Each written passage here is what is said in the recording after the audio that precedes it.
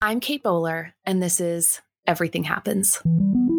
I'm a historian, author, aggressively fast walker, but lately, in a world that promises endless progress, even now in a pandemic, I've realized I just need to be a person.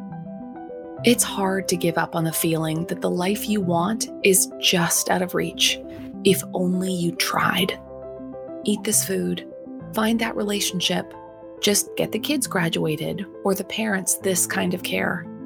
Only then will I feel different, better, whole. But that's not the way this works. When I was 35, I was diagnosed with stage 4 cancer. And here's the very fun thing about that. The world loves you better when you are shiny, when you are cheerful, when you still believe that your best life now is right around the corner. I've written multiple books on the history of the idea that you can always fix your life, so I'm going to be the one to say it. There are some things we can change and some things we can't. And it's okay that life isn't always getting better. We can have beauty and meaning, community and love, and we will need each other if we're going to tell the truth. Life is a chronic condition, and there's no cure for being human.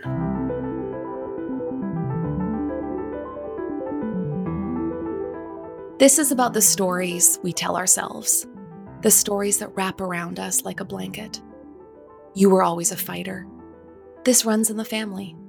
You're just like your dad. A story becomes a history, an account of us.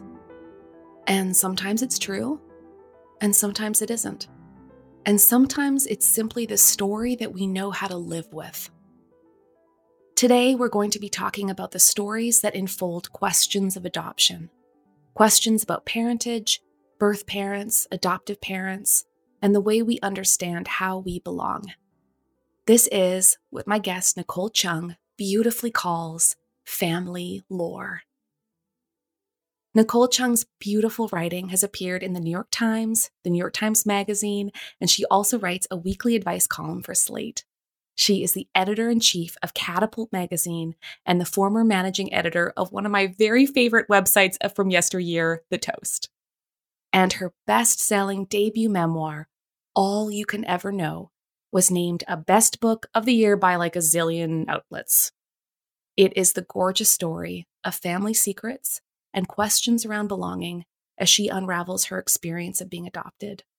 Nicole, I have been looking forward to this conversation for such a long time. Thank you so much for being here. It's my pleasure. I've been looking forward to it too. Thanks for inviting me. When I was reading your book, I couldn't stop thinking that you're telling me a story about formulas.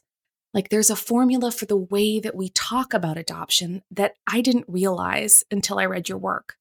Like maybe an adopted person will be told, "You're so lucky your parents chose you," or "Your birth parents must be such brave people. They chose what was best for you." Mm-hmm. And every part of the story sounds uncomplicated, like tidied up, but none of it is quite right. I thought maybe we could start at the beginning with your adoption and your understanding of it as a child. What was the story about your birth and adoption that you had at the time? I remember being very, very young and sitting in my mother's lap and hearing this story. And I would ask to hear it over and over because I was looking for comfort and familiarity. And because even as a very young child without the language, without the emotional, maturity to really say everything I was feeling. I wanted to hear the story. It wasn't because it wasn't painful in a way. It was because I did find it painful and I was trying to understand that and trying to put words to it. So what I always heard was the same. Your birth parents were Korean immigrants, so that they came here from Korea.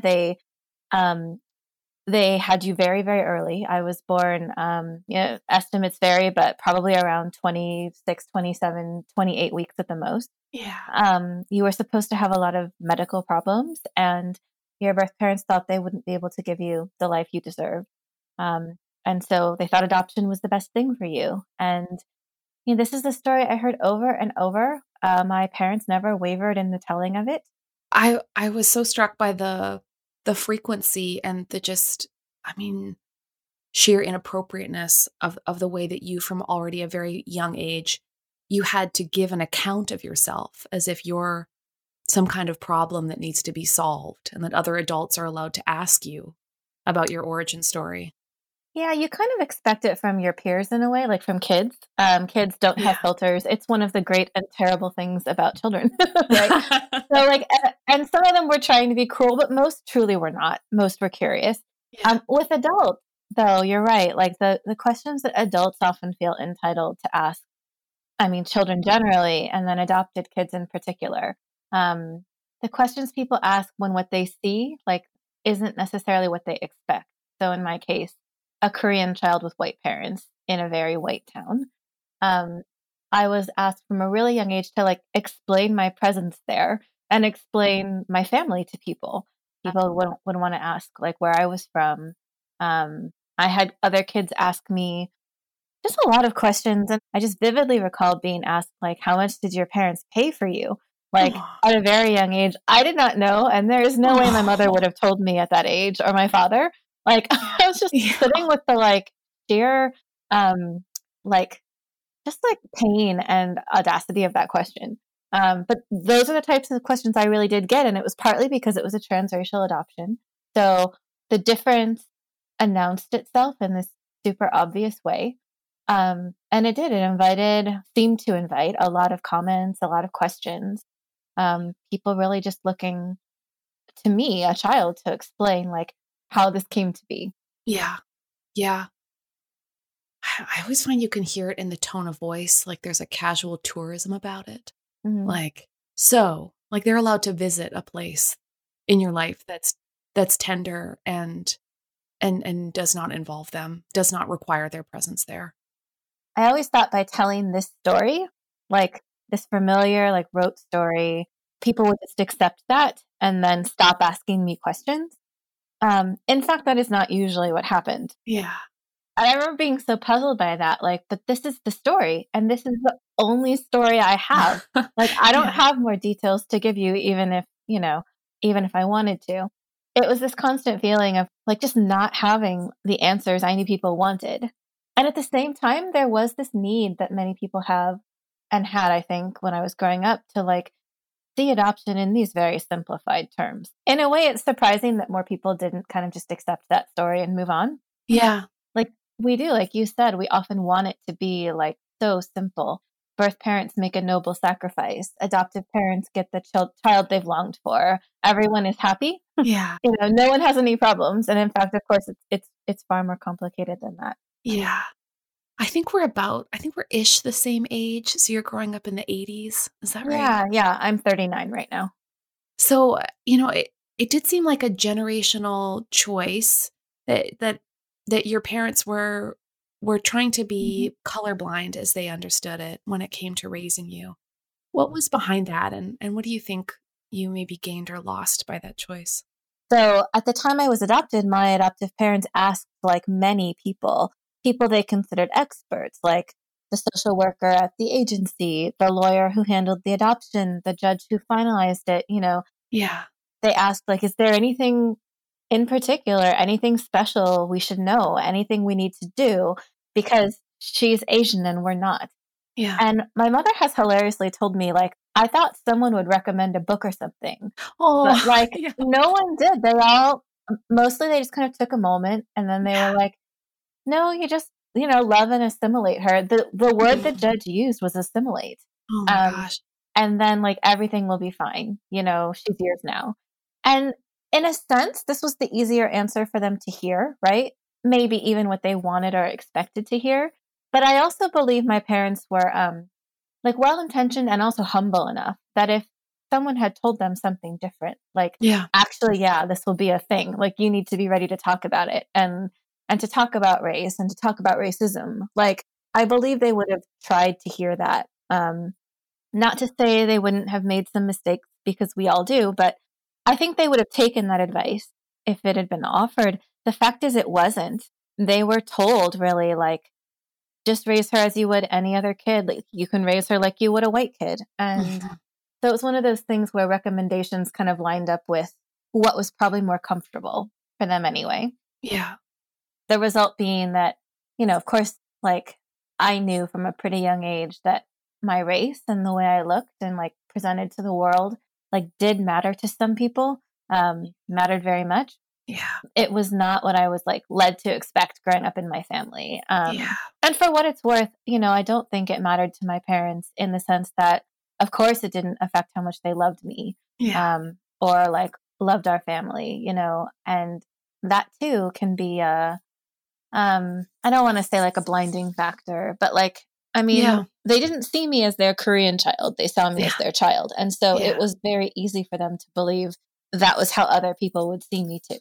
Yeah. Yeah.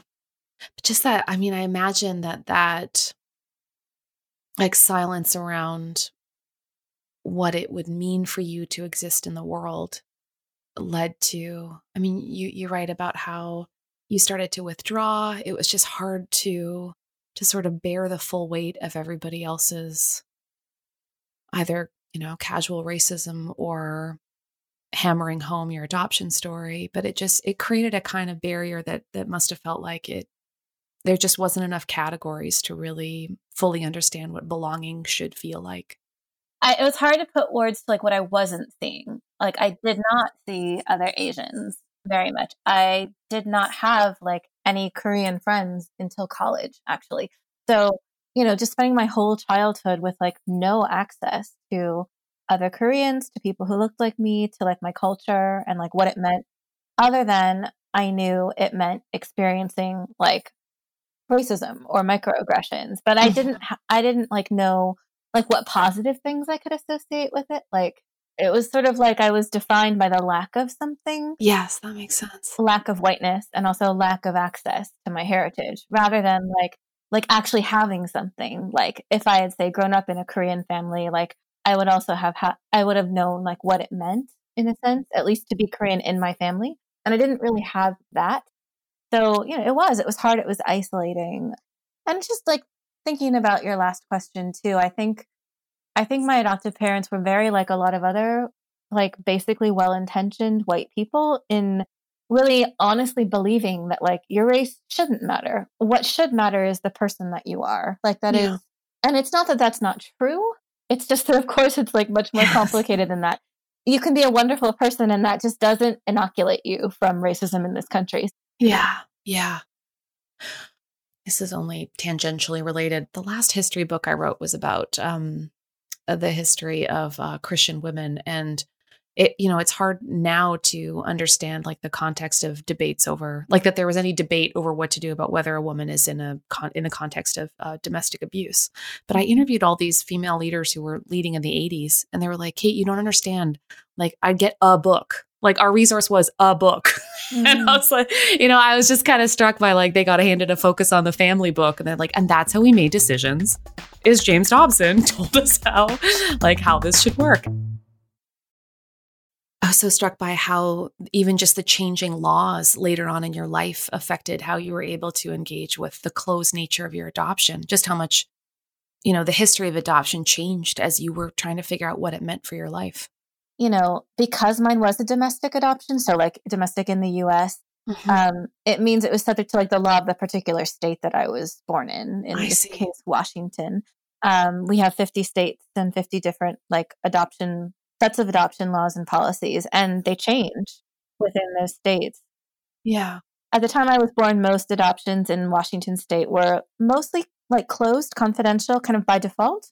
Although open adoption, like some degree of contact and exchange of information was like probably starting to become slightly more common, still very much not common. Although also my adoptive family was very against like any kind of contact, going forward.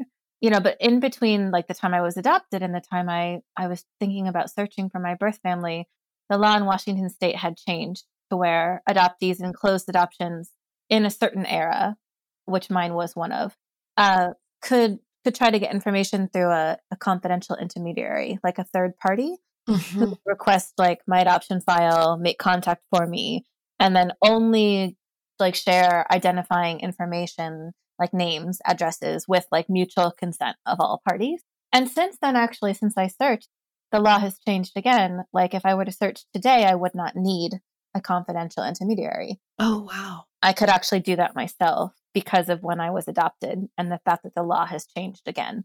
So that's kind of interesting too. I was just noticing the way that so often Christianity was a way of saying something really beautiful about your adoption, like, something like God wanted us to be your parents, Hmm. but it also maybe prevented the truth from being a little bit more complicated. Did you find yourself kind of like thinking with and against maybe like Christian explanations for the meaning of why you were a family?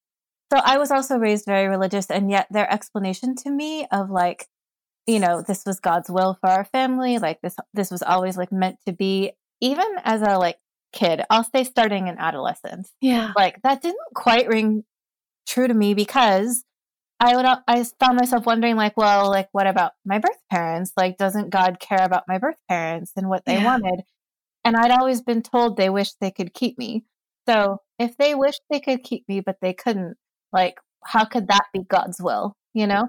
Yeah. So I think even even growing up, like before I really questioned much of anything about like, my religious upbringing, I questioned this particular religious interpretation of my adoption. It just didn't quite I couldn't make it gel with like the whole, but I have two families and like if they both wanted me, how does God why? Like why would God be choosing like one over another? Yeah.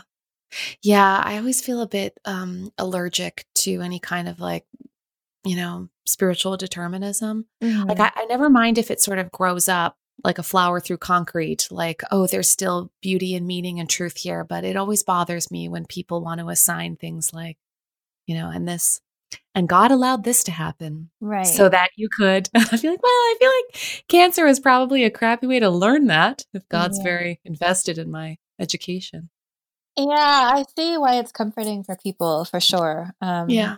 And again, it played really well into the general narrative of adoption that I think my adoptive parents found comforting. Yeah. I think too, like it's very, very painful to want to become parents and be unable to, and they lost a child to miscarriage before I was adopted. And I mean, it wasn't quite as simplistic, I don't think, as like Yeah. God made this better for us because we adopted you, but it was this feeling that like, they really felt strongly they were meant to be parents. And yeah, when they heard that I was available for adoption from like a friend of a friend, it just seemed like, I don't know, fate or God's will and or things that I don't quite believe were the case. Yeah.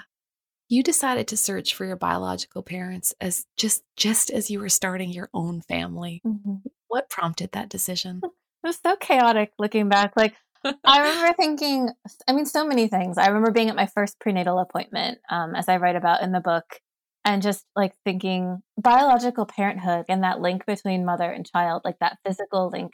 To me, it just felt completely alien, completely foreign. I had never conceived of myself in that kind of relationship. And, yet I had planned and wanted to get pregnant, and here I was. I suddenly felt woefully unprepared like, I won't know how to do this. Yeah.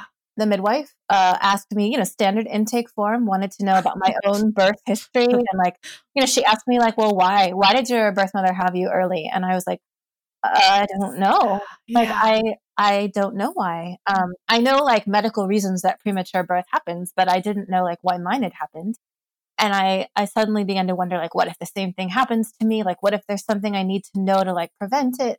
I don't know how to do this. Like, and I need to do better, like, by my child if I can. Like, I wanna have this information, like, for their sake, Yeah. as well as mine. One of my friends who's an adoptee, and also in reunion, like, with her birth family, told me years later, "There are things we can do for our children we can't always do for ourselves." Oh, that's lovely. Yeah. Not to say that, like, my child was the only reason I searched. I think eventually I would have anyway, even without becoming a parent. But I know for sure a huge factor in my decision to search, like then, was the fact that I was expecting my first child and like just suddenly felt this like drive that I had not felt before. Mhm. Of course, I'd wondered about it, I'd thought about it, I'd researched it even, but like nothing really made me like move forward. Um, until I was pregnant. And so what are for people who like just haven't ever thought about the choice of that? I think maybe some people might just think like, oh, of course you'd want more information. Therefore, it seems pretty simple. But it sounds like there were all kinds of complicated things that might happen if you did decide to reach out. Oh, for sure. I mean, part of it was like information. Information is good. Sure. Like information is neutral. Oh, wait. Right. Like it was very easy. But of course, it was like so much bigger than that too, like beyond a set of facts that I might or might not get. Yeah. It really felt like stepping off a cliff. I was opening up this box that had been closed my whole life. And no, it was not always easy to have that box closed. But like I knew generally like how I felt and what I thought with that box closed. And like with it opened, everything could change, you know? Yeah. In fact, everything did change. Yeah. And it was pretty terrifying to stand at the precipice and to know like, you know, this really could change everything. And my life is already changing in this other major way. Yeah. Like I'm growing a human being, you know, and like it's just it was an awful lot to kind of do all at once. And at the same time, I feel as though having like that search coincide with my pregnancy, like it gave me more than one thing to focus on. Like if one thing was too overwhelming, oh, there's this other equally overwhelming, like high stakes, life changing thing.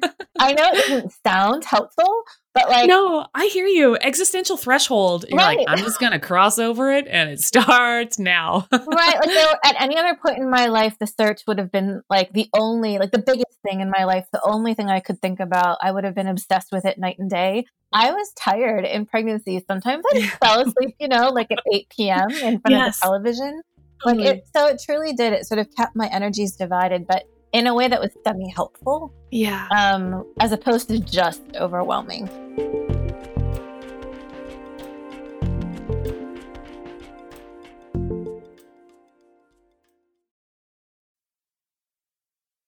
Sorry to just like ask you for like categories of fear, but like, what are people typically afraid of when they're trying to make a decision about whether to search for their biological parents?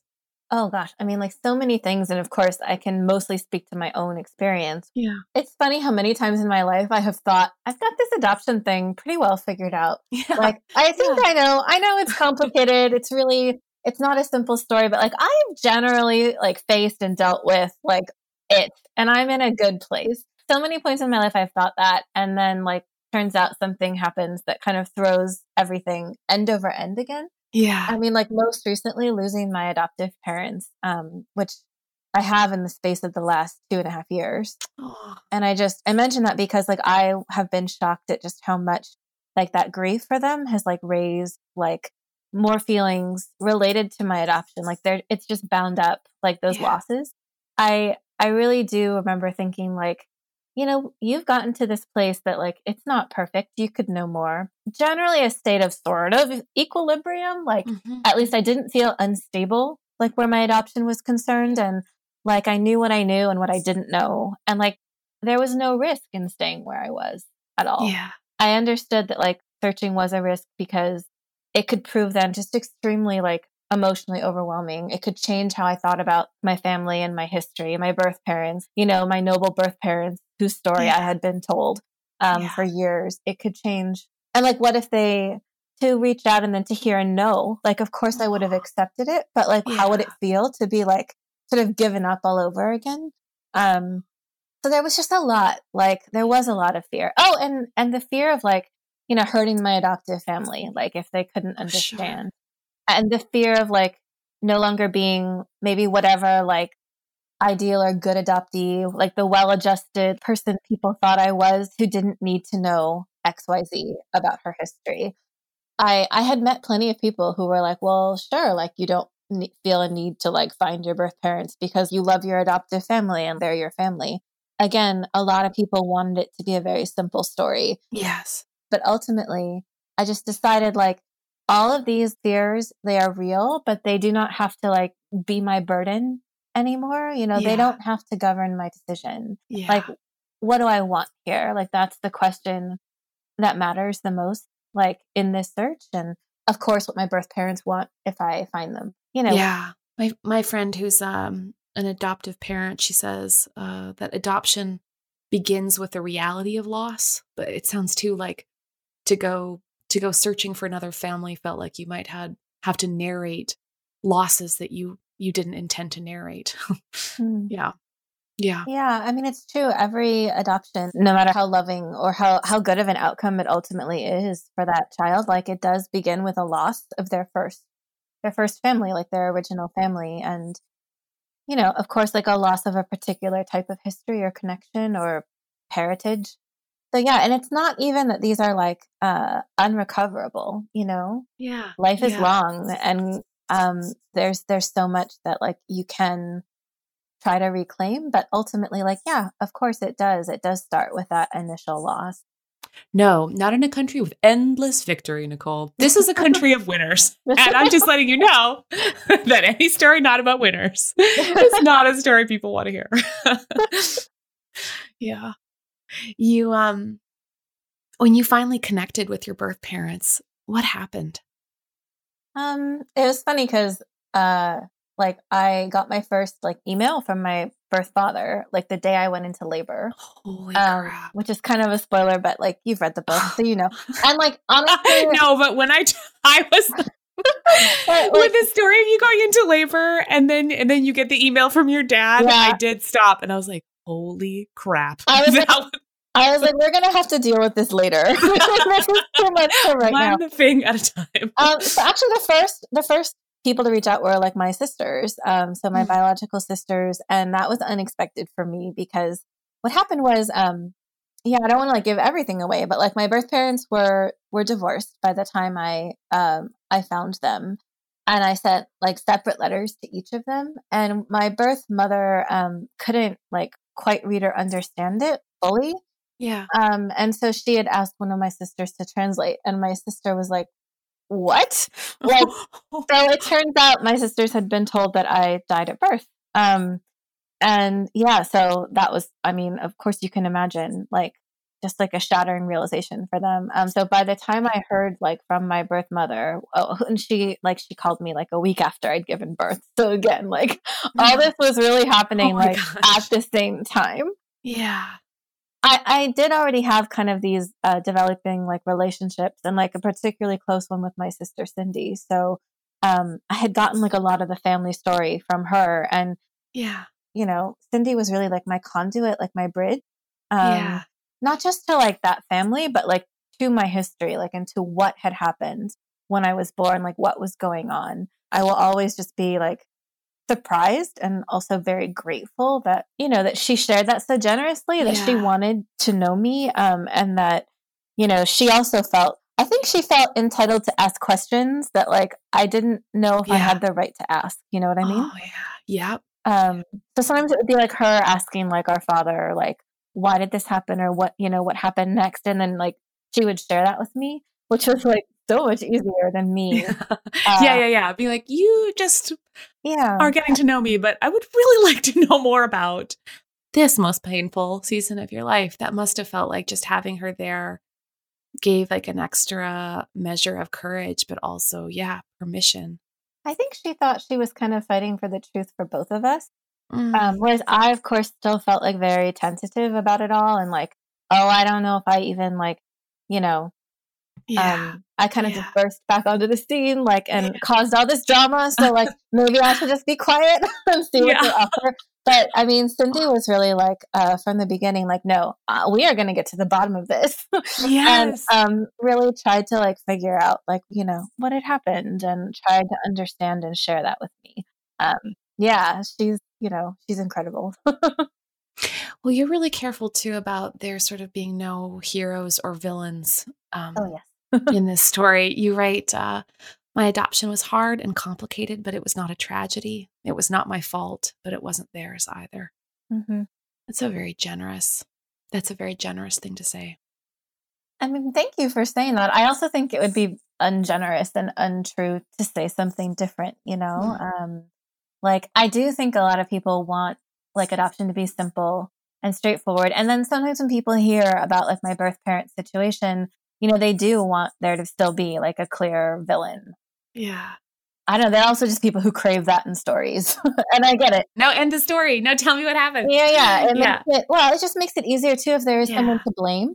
Like when everyone is just trying to survive and do the best they can, there are certainly people who will find that less interesting, but that is also life. I mean, in most cases, right? But ultimately, like the adoption itself, like that initial choice that set the course for the rest of my life. I mean, that wasn't anyone's fault. It's not that simple, and it's not something, even if I feel anger or pain or sadness or something over it, that doesn't mean that there's, easy answers. That doesn't mean that I was to blame or that they were to blame. It truly is. Life is almost always more complicated than that. Yeah. Yeah. It did seem too that one of the, I'll say unexpected gifts, because it sounds like you walked into this not trying very hard not to expect, too much or to kind of prescribe how it was going to go. But it seems like one of the unexpected gifts of getting to know your birth dad was that when he came to visit you, that you were able to get to know a fuller part of your family history, that you could get wrapped into a bigger, longer story of who you are, not just having freckles like your sister, but also just, which is so sweet, but like knowing there's just something so compelling about seeing a family tree and just seeing a story reach back. It was amazing to realize he had there's a family book in Korea. There's over 500 years they can trace back, which is pretty incredible. And it's amazing to both know that I'm sort of part of that, and also to recognize my name doesn't appear in that book, and it never will. As an adoptee, as someone raised in another family, and as someone who is still kind of a family secret, in the sense that many people in my birth family still have no idea that I survived. And that's just due to choices that people have made. It's not my place to well, I don't have to agree, but it's not my place to contact everybody and be like, hey, so just knowing that both that is my history, and also it's a history I will never really be able to lay full claim to, because I'm not fully claimed as a member of the family. It's again, it's not as satisfying as it would be if this were a movie. The movie would end with me having my name written in that book. And that is not how life goes a lot of the time. Adoption certainly gave me a lot, but there's a lot that I've lost as well. And it's not all going to be recoverable. I love that you just said that. Well done, you. That's real. I just needed a second with that. I thought that was well done. Yeah. It's easier, I think, for people. I don't know. And it's easier for ourselves sometimes just to say things like that nothing is lost. Yeah. I like that you move forward into knowing more about your family and stepping into parts of a family connection, knowing that some things will add beauty and meaning to your life and other things just can't be remade. That sounds really existentially very brave. I like that. Thank you. I mean, honestly, I've become very comfortable dwelling in gray areas. Yeah. That's where I've made my career. Welcome, Ben. Welcome to my life. I love it. I love this space here. I love the gray space. I really do. Yeah. You're just so careful to hold up the truth of every part of the situation, even if you're letting a little bit of it fall. It has made it, you've really added a lot of new language that helped me see the adoptive experience more clearly. And it helps me see, the truth of love everywhere, even if it's not neat or tidy. So Nicole, it was such a joy talking with you, and thanks so much for your beautiful, careful categories about belonging and love. Thank you so much. I was really glad to be here, and thank you for reading.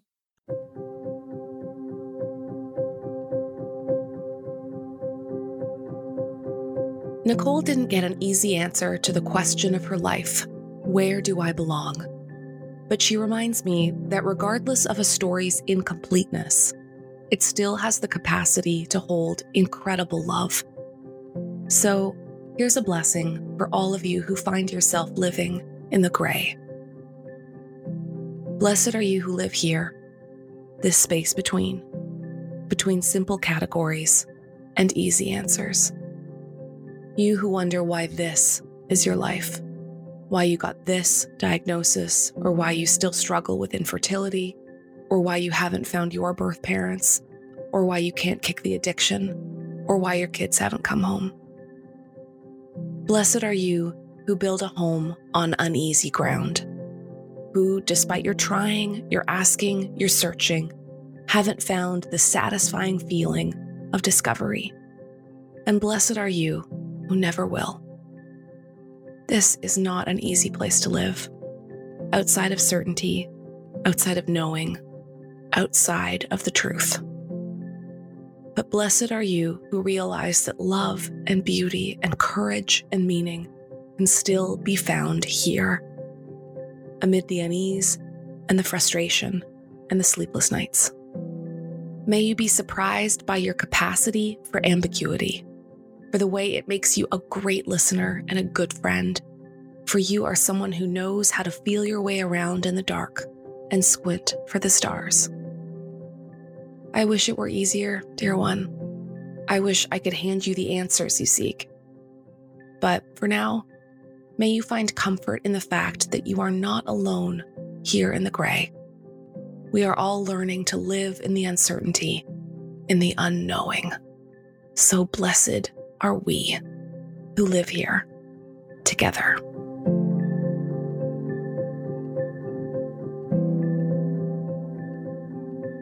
We are in the season of Lent, the time in the church calendar that challenges us all to turn ourselves toward the truth that the world is both terrible and beautiful, and somehow God meets us there. I've been posting a video every morning on Instagram and Facebook, as well as sending out daily email reflections to help orient our day. So if that's your thing and you want to join along, visit katebowler.com/Lent to sign up for free. Today's episode was made possible by our lovely partners, the Lilly Endowment, the Duke Endowment, and Duke Divinity School, who support our Faith in Media project. We are so grateful for their generosity and investment in what we do. And of course, my team, who I am completely obsessed with, Jessica Ritchie, our executive producer, Harriet Putman, our associate producer, Keith Weston, our sound designer, and the rest of the Everything Happens crew who make this project so much fun. Dan Wells, AJ Walton, Mary Jo Clancy, JJ Dickinson, Lana Stewart, Kelly Dunlap, Aaron Lane, Jeb, and Sammy, thank you. This is Everything Happens with me, Kate Bowler.